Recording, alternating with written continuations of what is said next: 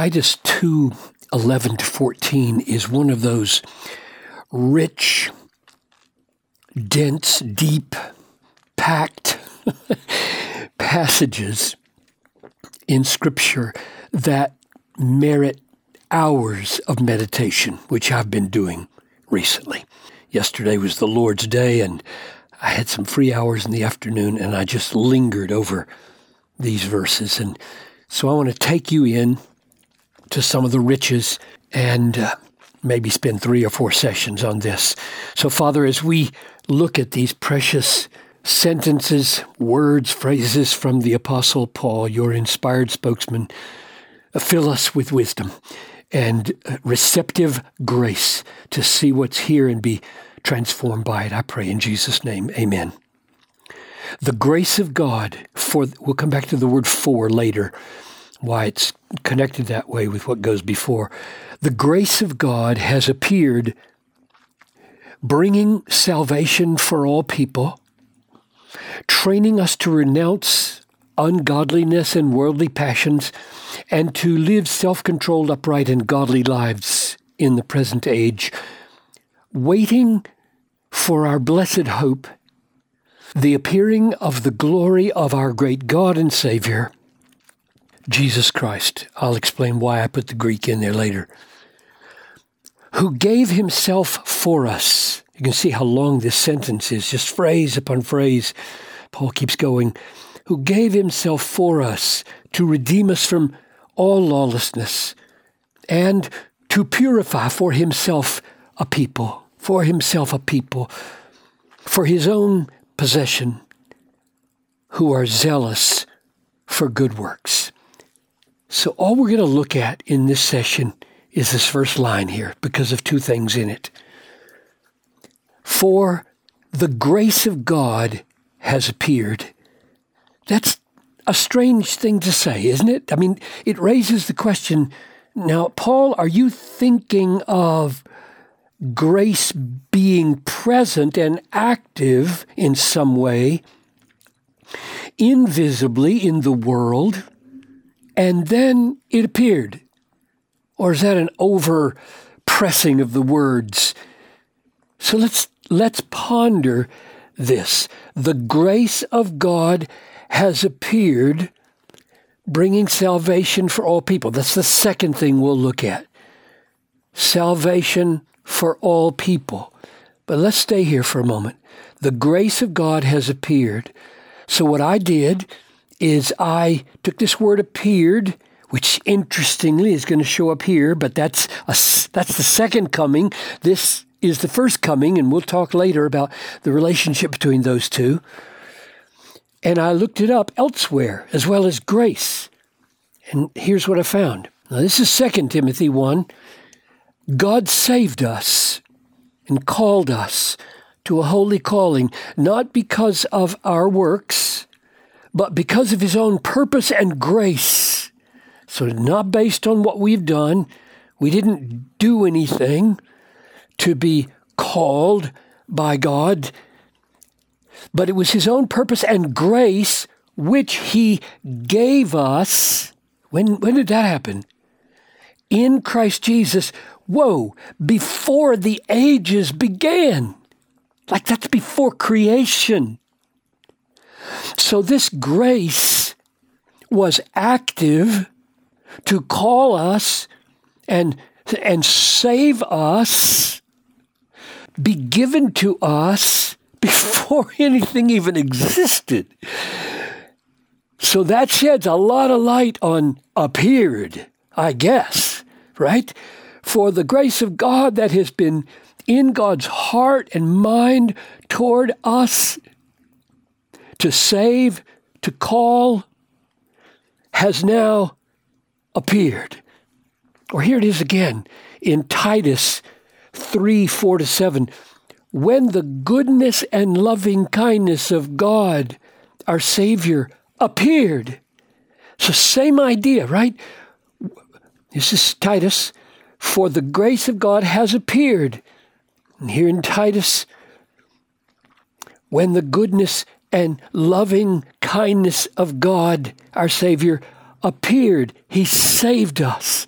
So the salvation was planned in eternity, given to us in eternity, purposed in eternity before creation for us, and now he shows up to bring it to pass. He saved us, not because of works done by us in righteousness. It wasn't righteous deeds done by us, not even, let alone bad deeds. Righteous deeds don't save us. God, in his grace, goodness, loving kindness, appearing in Jesus Christ, saves us according to his own mercy. That would be the grace. So that's my first observation. This grace here, this free kindness, goodness, mercy, undeserved favor of God toward us has appeared, but that's not the first time it has become active.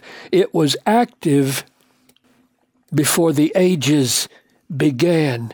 God saved us, called us to a holy calling, not because of works done, but because of his own purpose and grace, which he gave us in Christ before the ages began. That's where grace was decisively active in our planned salvation.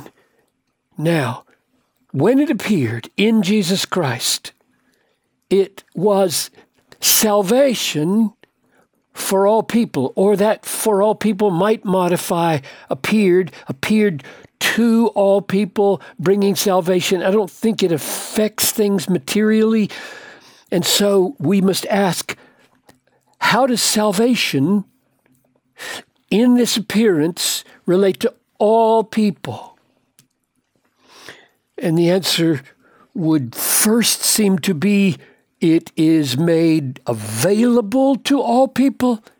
It is offered to all people, extended to all people, preached to all people. Go into all the world and preach the gospel to all nations, making disciples of them. So this appearance brings a salvation into the world that is to be offered to all people. So it seems anyway. And then he goes on saying that this grace that has appeared is training us to renounce ungodliness. That us there would be who? Let's keep going. Training us to renounce ungodliness and worldly passions and to live sober, upright, and godly lives in the present age, waiting for our blessed hope. That's who us are. These are the people who are loving the hope of the appearing of the glory of the great God and Savior, Jesus Christ. These are not the world. This us here is these waiters, these lovers of Jesus Christ, eagerly anticipating his appearing.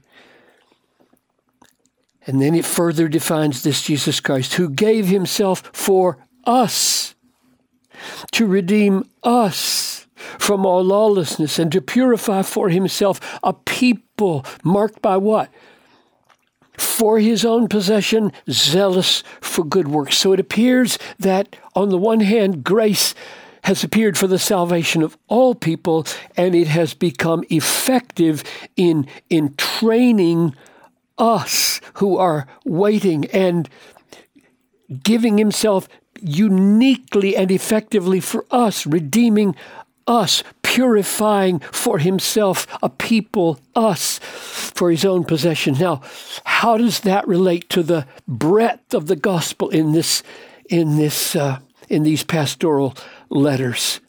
Here's a familiar passage, 1 Timothy. First of all, then, I urge you that supplications, prayers, intercessions, and thanksgivings be made for all people. Here's that phrase.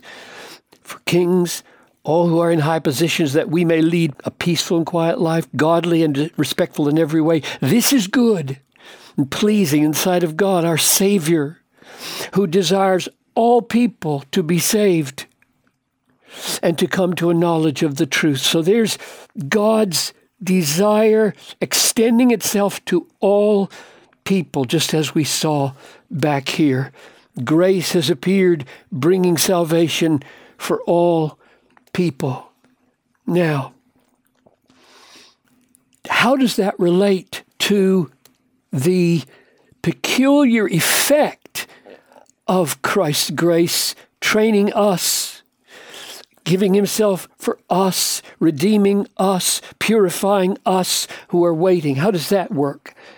And here's this strange and provocative passage in 1 Timothy 4, 9 and 10. I'll end with this.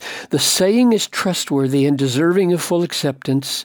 For to this end we toil and strive, because we have our hope set on the living God, who is the Savior of all people. All people, there's that phrase again. And then it says, especially of those who believe. Which I take to mean, you ponder this and think about it yourself, that this all people is precisely this dynamic.